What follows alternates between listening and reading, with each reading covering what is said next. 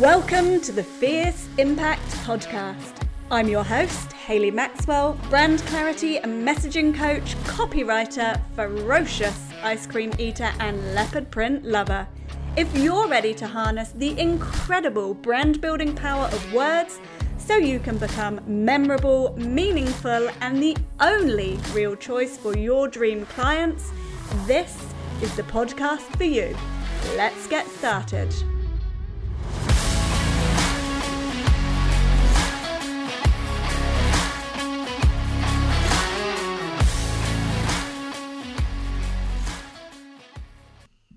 Well, hello, my friend, and welcome to episode 18 of the Fierce Impact Podcast.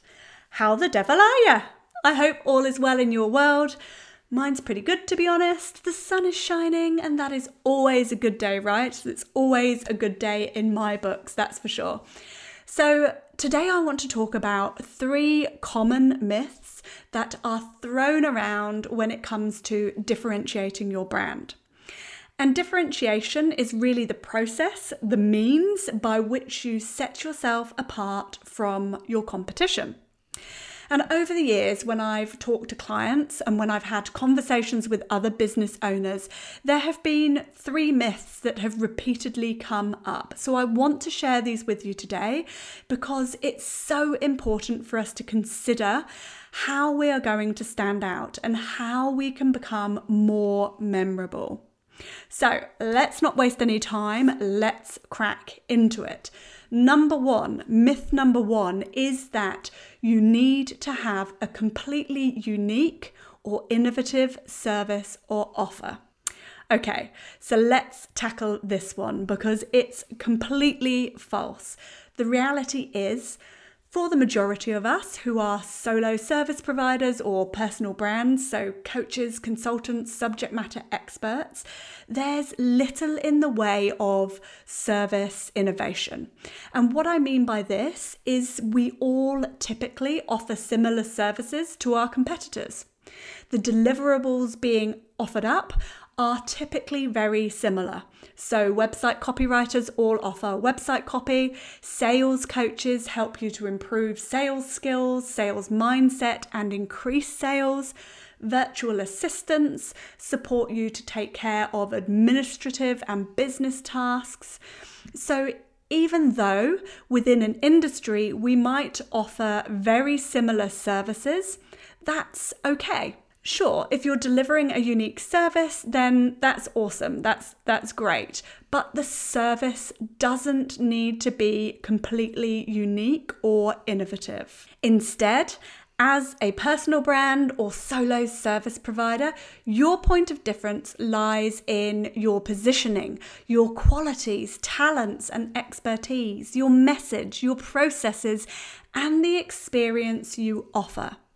And it's the combination of all these elements that is how you differentiate yourself from your competitors, how you stand out among the clutter to capture the attention and interest of your ideal client.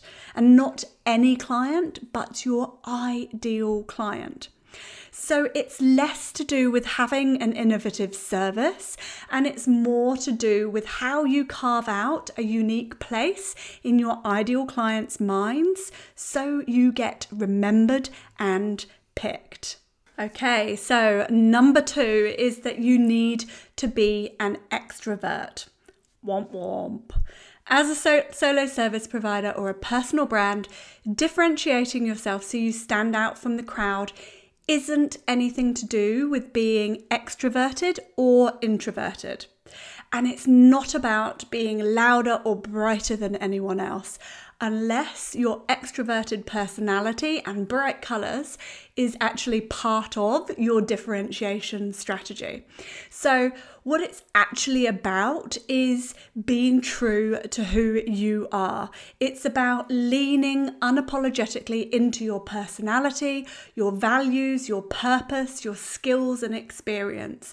It's about understanding and drawing upon your strengths and being able to align them with the goals, desires, and transformation your ideal client has. It's about communicating your unique blend of qualities clearly based on what your ideal clients need, so they can understand why you are the right choice for them, and so they can imagine themselves working with you. And when they start to imagine themselves working with you, that's when you start to move into what I call the only territory. And that is when you start to become the only real choice, the only person that they want to work with when it comes to your particular area of expertise. And they can only do this by getting to know you and your unique qualities, so they can decide whether you are the kind of person they are looking for. So lean into what makes you you, and don't worry about the pressure that you might feel about needing to be an extrovert, because that is completely false. And number 3, the third myth about differentiating yourself is that if you narrow your audience or narrow your niche, it means you will get less business. And this is probably one of the most common myths I hear. It's one of the most often raised concerns that clients or the people I'm talking to worry about. They worry that if their focus becomes too narrow, they will essentially cut off a whole pool of paying clients. But here's the thing, the opposite is actually true. Because when you sit down and logically, not emotionally, think about the number of clients you need to generate the profit that you want within your service business, it will be a relatively small number of clients. So the first thing is, when you narrow your focus, it's incredibly likely that there are more than enough potential clients within that niche or within that narrow target audience. So there are plenty of fish for you, even if you narrow down. The second thing is, the reason why narrowing your audience, narrowing your niche and your area of expertise helps you rather than hinders you, is that you are able to highly target your messaging to those specific people. So the message that you share becomes highly relevant. It becomes highly meaningful to them. It becomes potent. You end up with a more potent message, and that is going to capture their attention, it's going to spark interest, and it's going to make you more memorable to them. The wider your niche and the more disparate your services are that you offer, the wider your target audience, the more diluted your message becomes, the more generic it becomes. And a further reason, and I'll demonstrate this with an example, is that the wider you go, the harder it is to carve out a memorable space in your ideal client's mind. The harder it will be to become known for anything specific or to get known as an expert at what you do. And that makes it infinitely harder to get picked. So if you were, say, a virtual assistant and you wanted help to grow your business, would you be more likely to choose a business coach for service providers or a business coach who specializes in helping virtual assistants to grow their business? And obviously, this is a very broad strokes example because there are other factors like personality, etc., that come into it. But specialization and narrowing our focus can play a huge role in helping us to differentiate ourselves, helping us to stand out from the crowd, helping us to stand out to our ideal clients, helping us to get chosen.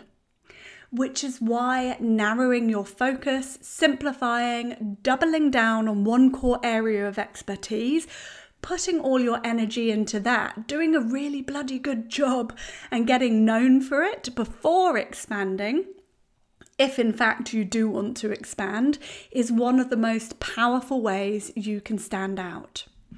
And the confidence that comes with having a narrow target audience and being obsessed about understanding them and having a single specific niche or specialism means you get to know it inside out. So you get to know your specialism, your niche inside out. And this gives you a massive competitive advantage because you're able to start talking about your topic with authority. You're able to start developing your own thought leadership on your topic. And so all of that helps to position you in an expert light and will help you to grow your business in a far easier and more profitable way. And I want to talk quickly about Marty Neumeier, who is the author of the books Brand Gap and Zag, and a whole other variety of brand-based books. And in Zag, he talks about clutter being your biggest competition. Because there is so much clutter in the marketplace, it makes it incredibly hard to capture attention and for our clients to remember anything. Now, the book Zag was written in 2007, and so what do you think has happened since then? The clutter, your real competition, has only got worse, right? So as Marty Neumeier says, we live in a world of more. And he talks about that being more messages, more features, more services, more competing channels, and more elements per message. And what happens when we are being bombarded with the huge number of our messages that our brain receives every day is that we don't take those messages in. We actually start blocking messages out. So the more we can simplify, the deeper we can go instead of wider with our niche, with our audience, the more likely it is that we will be able to break through the clutter because our messages, our services are wildly relevant to our ideal clients. And so that helps us to differentiate ourselves so we can more effectively cut through the noise. And so that's it for today's episode. I'd love to know your thoughts on these myths. Are there others that you would add to this basket? Come on over to Instagram and let me know what you thought. You can find me at Hayley Maxwell Writes. And as always, if you've enjoyed this episode and want easy access to my episodes when they drop, then please follow or subscribe to this podcast in your favourite podcast player. And until next time, go forth and be fierce.